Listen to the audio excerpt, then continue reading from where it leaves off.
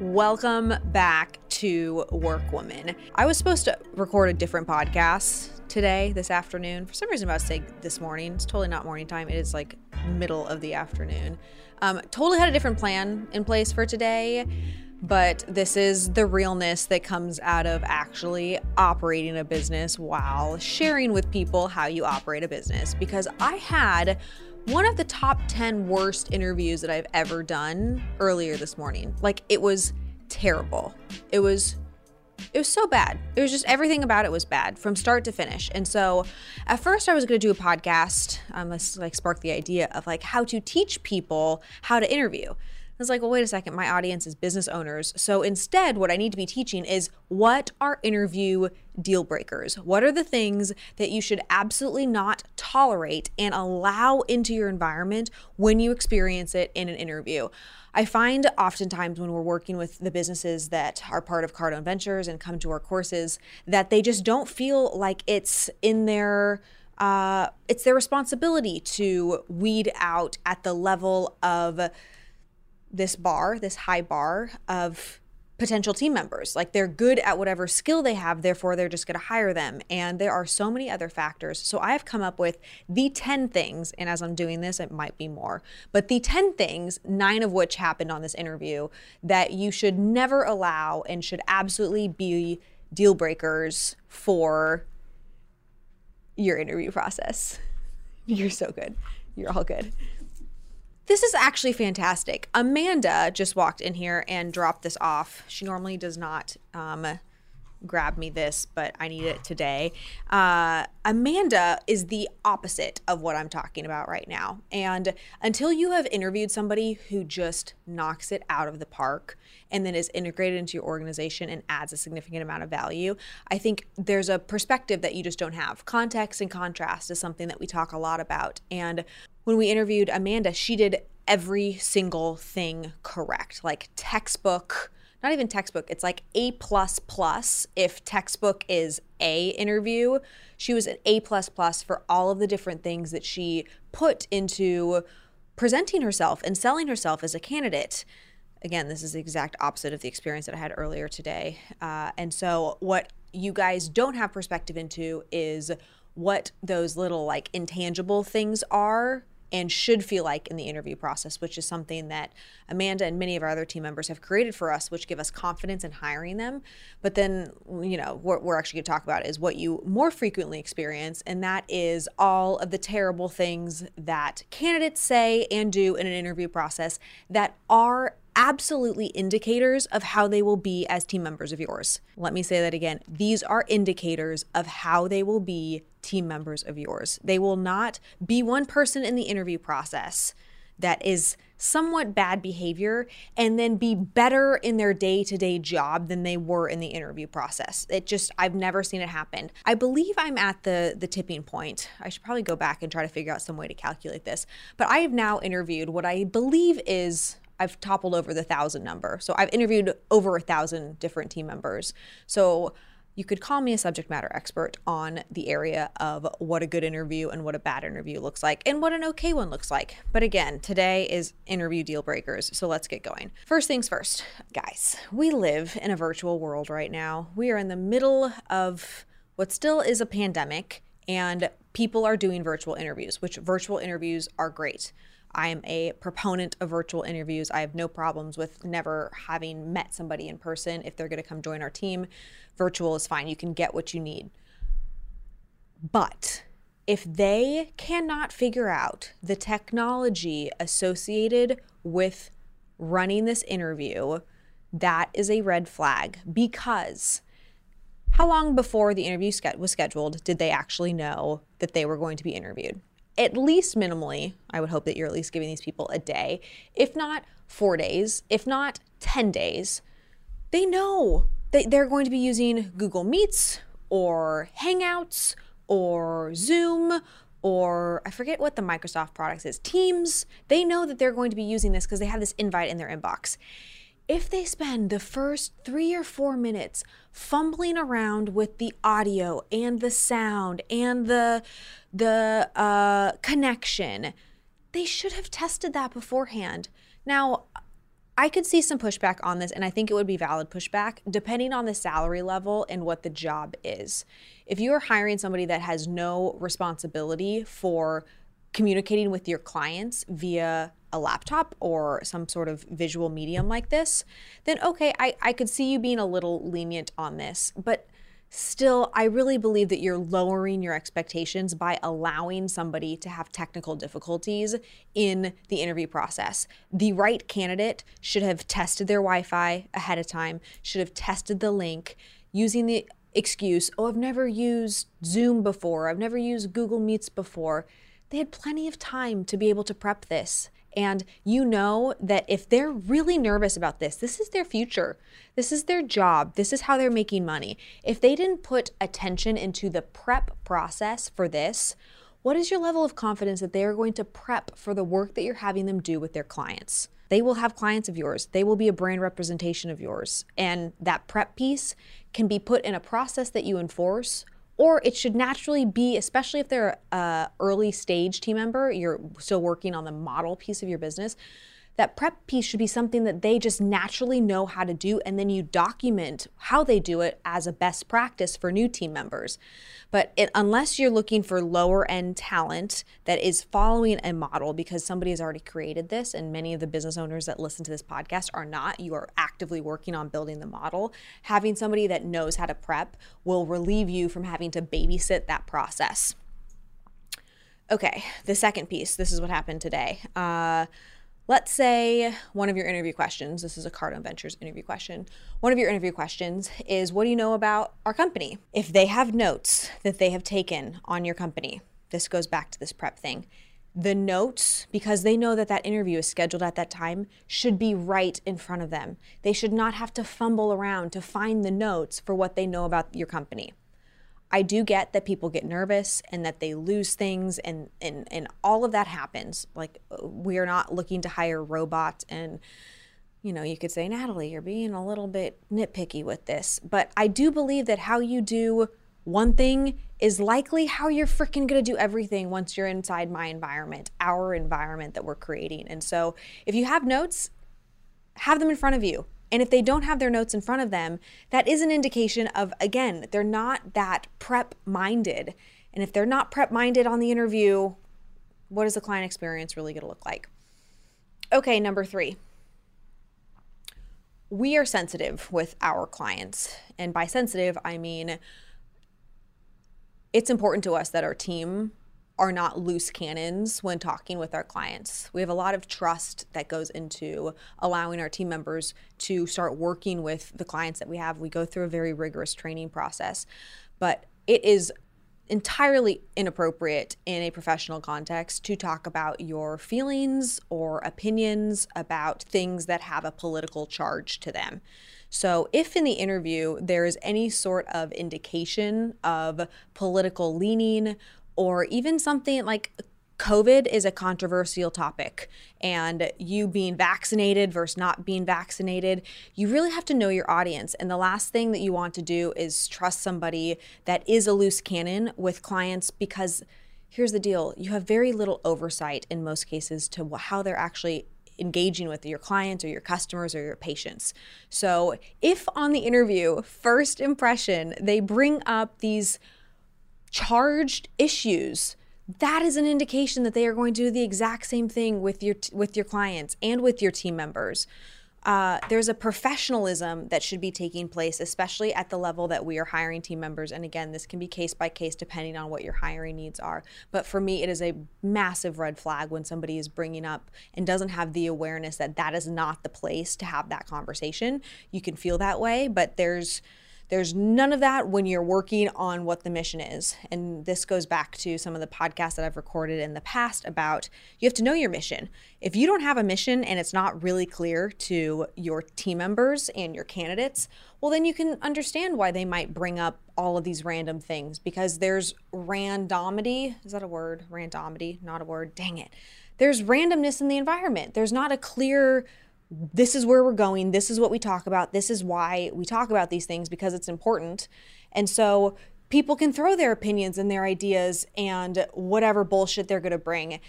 We don't allow that in our environment. I don't care what your political views are. I don't care where you stand on certain things, because at the end of the day, if it doesn't have anything to do with how we help business owners scale and grow their businesses and achieve their personal, professional, and financial goals, it has no place in our work environment. If they feel that strongly about it in an interview, they are going to feel that strongly about it in your environment. So if you don't have a clear vision statement and you're thinking, man, well, there's a lot of randomity, there's a lot of randomness inside my environment, I would highly, highly, highly recommend that you go back to podcast number 12 is a good one. And then podcast number 12 is mission. And then podcast number 29 is vision. Vision is going to be especially important because it's where you're going. And if you don't have clarity on where you're going, all of this stuff can just get thrown into your environment and you don't have a filtering mechanism to remove it because you haven't said what the vision is and where you're going to begin with. All right, the fourth piece. So this is twofold. We have this filter, I have this filter in the interview process of anything that is anti our culture. So I've had 2 interviews over the past couple days that just totally violated this. On one of the interviews, the candidate said that they believed the marketing strategy of cold calling is sleazy and not something that she would ever recommend a client incorporate as part of their marketing or sales strategy. Well, here's the deal. Our company is called Cardone Ventures, and one of our founders named Grant Cardone, and one of the main products that Grant sells is called Cardone University.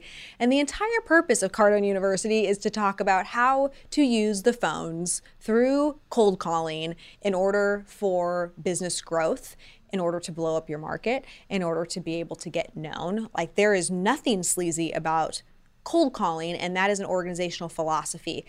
That is pretty darn clear if you do any more than 5 minutes of research. If I was interviewing for a position, I would do an hour, maybe an hour and a half, depending on how interested I was, of research. So for somebody to make a comment like that really is anti our culture, and that's very important to me, because if it's anti, I'm gonna have to go through and re-indoctrinate them and re-explain something that they already hold as a fundamental belief that they're sharing with me in the interview process. The second thing is, when we think about our core values, we have 6 of them. They're very important and a core part of our business. One of them is disciplined. Another one of them is accountability. And we take these things truly to heart, and they're represented in the way that we create content. They're represented in the way that we show up every single day. And so on today's interview, the particular candidate said that they're very go with the flow and they don't really care for a lot of structure and kind of live in this more ethereal place. That is not our culture. There is nothing about go with the flow that is our culture. Now, somebody who says, I'm good at pivoting, I make fast decisions, but somebody who says I'm go with the flow and the reason that you should hire me is because I'm friendly and people like me, there's nothing in our environment that talks about being friendly and having people like you. It's we reward results. We take massive amounts of action. And so again, it's this idea of I have these really strict boundaries and I'm listening for words that are anti those things. Now, it is my responsibility not to take something at face value and to ask clarifying questions, but you truly have to come into an interview understanding that it is your responsibility to clarify so that you understand if they truly are a cultural fit. For us, our very first interview is a cultural interview. So I'm looking for these things. Before I get into your technical know-how and knowledge, which is important, you have to know how to do the work. But what's more important, especially in your first 100 team members, is how culturally they fit. And if they're really gonna be a brand ambassador, or if you're gonna have to worry about retraining and reteaching them and spend a lot of time and energy that when you're in startup phase, you don't have to re-guide this person and have them learn new things about the way that you do business. So go with the flow. For number 4 is anything that's anti-culture, like anti your culture. It's not just to totally weed somebody out, but it is now my responsibility to understand truly what does go with the flow mean to you so that I can get the sense of what that person is really saying about themselves. Number 5. If a person, when asked about what their goals are, says that they do not have any goals, this is a no-go for us. I was on an interview 2 or 3 weeks ago now, and after explaining, I went into this definition. I said, at Cardone Ventures, it is our mission to help our business owners achieve their personal, professional, and financial goals through the growth of their businesses. But that does not just mean for our business owners, that's actually is applicable to our team members, because it's important that our team members are growth oriented and that they see that Cardone Ventures is the vehicle for them to achieve their goals. So with that context, help me understand what your professional goals are over the next 5 years. I say it exactly like that. And if you ever had an interview with me, you would know that that's like verbatim what I say. The candidate came back and said, I've tried setting goals in the past and I think that they really just limit my potential. So I don't really believe in goal setting anymore. First of all, I've just told you that the mission of the business is to help people achieve their goals. So now this goes back to number 4. It's anti our culture. But second of all, the business has freaking goals. So you're going to sit here and tell me the business has goals. I'm hiring you or potentially thinking about hiring you in order to help achieve those goals, but you don't believe in goals. How do those two things jive? They don't. I need you to want to lead a team. I need you to want to learn a skill. I need you to want to improve your condition. I need you to want to be philanthropic and have a bigger vision outside of what your little bubble is and whatever limitation you've already put on yourself. So if you're not able, even in the interview process, to identify, man, I've never done this thing before and I would like to learn how to do this, and I would like to know that you have people in your environment that have been able to do those things, and could you point me to them? Like, if those two things aren't in play, and the first piece is already like, oh, I don't even believe in this core principle of your business, absolutely not. Like, no, flunk, you did not pass, go back to go. Is that what it's called? Go back to go. Like, let's restart. That's not going to be a good fit. And there's an additional layer of that where this person would have been client facing for us. Could you imagine if we tell our clients that we are here to help them achieve their goals, but I've now put somebody in the environment that doesn't believe in goals, that's working with clients? What advice is she going to give to our clients? Is she going to talk about how to structure their personal, professional, and financial goals and how to put them in SMART format and what they need to do to take incremental steps every single day and hold themselves accountable to those things? No.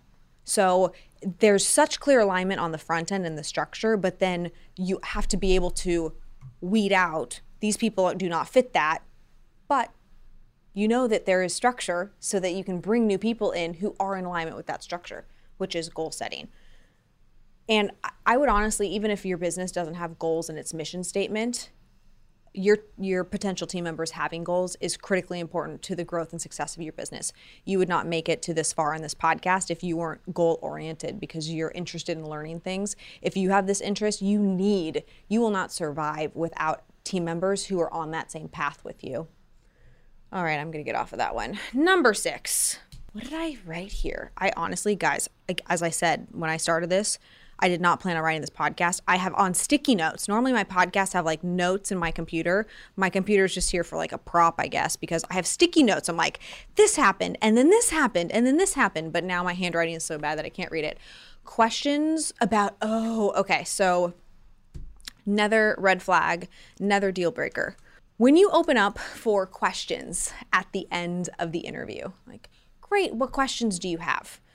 If the only questions that the person has to do with your health benefits, has to do with what the compensation is, has to do with when the offer letter is sent, they've like missed the boat on how the business is structured.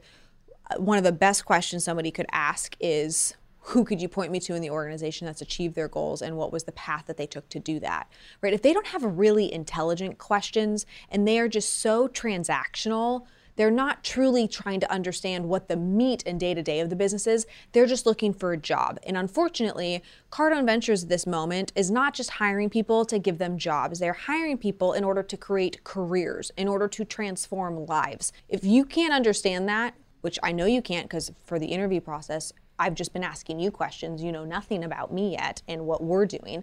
This is the perfect time to get more of that reciprocity in the communication cycle, and to go straight into transactional is, for us, it's a deal breaker, it's a red flag. And it shows a lack of awareness when you should be building transformational communication. Instead, you're like in the lowest T out of the three T's. There's transformational, transitional, and transactional. You're in the lowest transactional level, which means that you're not really there to add transformational value. On to the next, number 7. I could just be very nitpicky about this, but I'm going to say it anyway. If I can see, and I'm kind of dead serious about this, if I can see up your freaking nose because your camera is tilted like this, and I'm looking up your nose, I can see all the junk that's in there. Like I can see that thing in your mouth that like floats. What is that thing called? As with parents as doctors, you would think I would know these anatomical, that thing. Tonsils. No, that thing that Cardi B sings anyway, I'm not going to go that inappropriate on this particular podcast, but if I can see, like, the camera is clearly not set up properly, if I can see the anatomical parts of your body that unless I was 7'8", I should not be able to see on a human being, or unless you were 7'8", like I could look up and see all of your junk. Like, figure out a way. Will's laughing at me. I'm kind of laughing at myself. The camera, how the camera is positioned and how it is lit. Do not do a video interview in a dark freaking room. Do not do an interview with the camera positioned like this or to the side. Like, just think through what the interview looks like and how you're presenting yourself. Have a nice background. If you don't have a nice background in your house and you have kids running around, that is okay. A white wall, a yellow wall, a green, just a wall is totally fine. And the camera should be at eye level and I should be able to hear you and there shouldn't be connection issues. That was the first one, but it's the visual component to you are presenting you. And in this lifetime, we have faces and bodies that are represented in a visual format. Your hair should be brushed. You should look presentable. The camera shouldn't be at a weird angle. Like, all of these things you have to look through as I am selling myself, not just like the best version of myself, but I care that the camera is off kilter and it's not centered and I'm weirdly on one angle versus the other. So as you guys are interviewing people, do not think that you're being too stringent when somebody just totally jacks that element up, because that is a very important part of the interview process and how they are choosing to come across. When somebody sends me a resume and it was written in Word with Times New Roman font, size 12, and everything was standard about it, especially if, let's say, they're hiring or they're interviewing for a marketing role, that matters to me. So the way that you're visually in all touch points matter. My website to the candidate matters to them. Therefore, their presentation of themselves and their work matters to me, and it should matter to you. How they do anything is how they will do everything. So be good with having those just like restrictions or those rules in place. Okay, we're gonna keep rolling. That one really like drives me nuts because I had to look at this lady's booger for 30 minutes. Like, literally, just like it's all you could see was her booger in her nose as she's talking with like the light all jacked up. No bats in the cave. None. Like, Really, I'm so lit up about this interview because I feel like I wasted 30 minutes of my life today. But now you guys are getting so much value out of this, I hope. I hope this doesn't just sound like I'm a rant or ranter. Okay, number 8. If they interrupt you while you are talking. The first time, maybe that's okay. There could be a Wi-Fi connection. The second time, this is starting to create a pattern. Third time, it is a trend. You cannot have, in an interview, somebody interrupting you. You are quite literally their boss.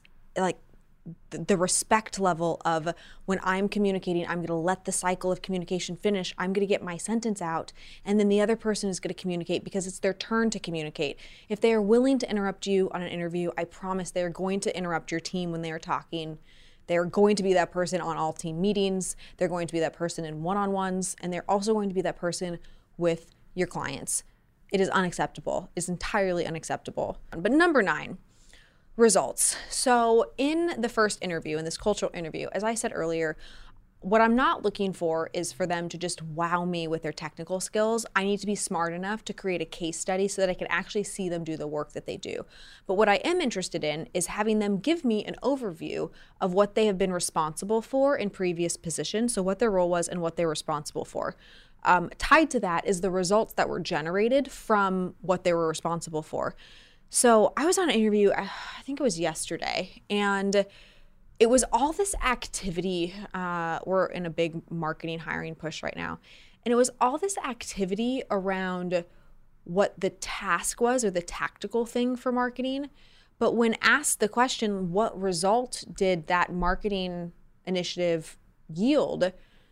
First of all, there was no clear recollection of what the result was, but somebody who's results oriented would be like, we did X and Y took place and it was amazing. So we doubled down on the spend for X and we got more of a return. So I know that a high performer would think that. So the fact that this person wasn't aware of what the results were was like the first alarm.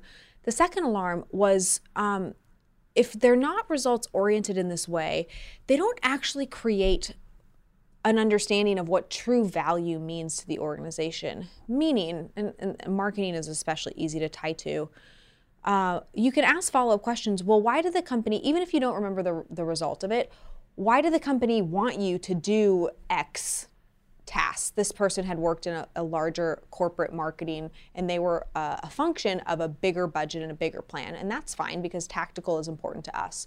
But if the person who is doing the tactical work doesn't understand why the person who made the budget decision chose to put money and resources into that and really get that their role created X value for the business, they just kind of missed what their part in the whole organization was, and therefore they don't know how to drive true value.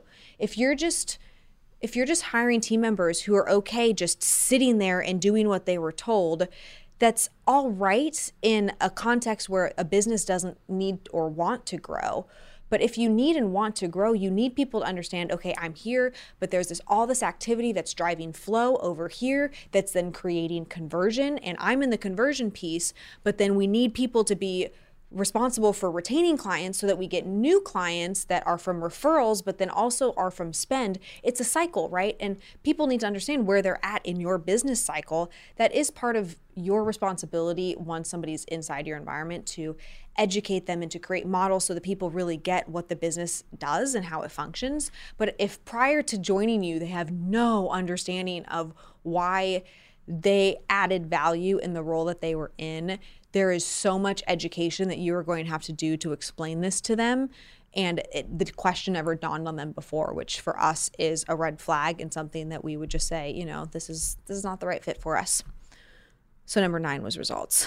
Last but not least, I did stick to number 10. I'm pretty proud of myself for not adding additional ones. Number 10 is schedule issues from the start. What did I mean by that? Schedule issues. Oh, I know what I mean from this. Now I know. Listen.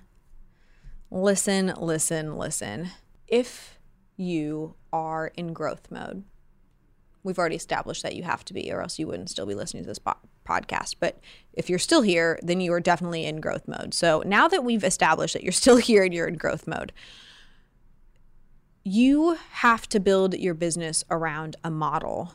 And when you allow people in your environment that from the start have schedule issues, Tom Brady, I'll put it like this. Tom Brady would not let somebody on his team if they could only work 40 hours a week. Like Tom Brady is requiring excellence out of his environment because he has a goal. And the goal is to win the frickin' Super Bowl. Now, I don't know how seriously you take your goals, but I take my goals very seriously. And if people on the front end are already going to tell me what they are not willing to sacrifice for the opportunity that's being created, it just doesn't work. They can be great people. They can have amazing ideas and contribution in another environment, but you have to know where your business cycle is and where you are as a leader. And if you're putting in 70 hours a week or you're putting in 80 hours a week because that's what the business demands right now, you might not need every single person on your team putting in the same level of hours, because at the end of the day, it's your business and you should be working hardest in that cycle, in that initial cycle. But they can't already be negotiating in the first interview what flex schedule looks like, because at the end of the day, if you're really serious about winning the freaking Super Bowl, you can't have a team member who wants to be on vacation for 4 weeks out of the year and is working on the negotiation of those pieces. This has a give and take to it, because there is good talent out there that wants to have the flexibility of a professional and personal life that fits, and we understand that. But if we truly know that what we're looking for is a high performing team that is willing to make sacrifices because they want to go create something, we just have to know that that's what we're looking for, and that's what we're going to attract, and we want those type of people. So people who aren't like that, they're not bad people, but they're not welcome on this team. I could hang out with them outside of work, although, don't have a lot of hours in the day in order to do that because I'm working hard. So it depends on your business cycle, but I would say that if in the first interview, they're already starting to negotiate, well, I can't come in until 9 and then I need to leave at 3 o'clock every day for blah, blah, blah reason. It's just going to irk you every single day when you're staying in the office late and you're showing up early and that person isn't willing to literally put in the hours that is required at that phase in the game. As your business gets bigger, as your goals might become less aggressive, maybe you could lessen that. But for us and for quite some time, that will be the scenario. And we're just not willing to compromise on it because the hours in do matter. So with that, my last piece on this is when you're interviewing somebody, it's really important from my standpoint to not add anxiety or stress into the environment. I do just about everything that I can to make it feel like a normal conversation, because what is my goal? My goal is to find somebody who wants to work with me. My goal is to find somebody that can handle stress, but feels like they're part of something bigger. And so in the interview process, I'm not trying to make them uncomfortable or to throw them off balance. Like I want them to be maybe not the best version of themselves, but a comfortable enough version of themselves that I can hear what their intent is, I can hear what skill set they have, and they actually shine through.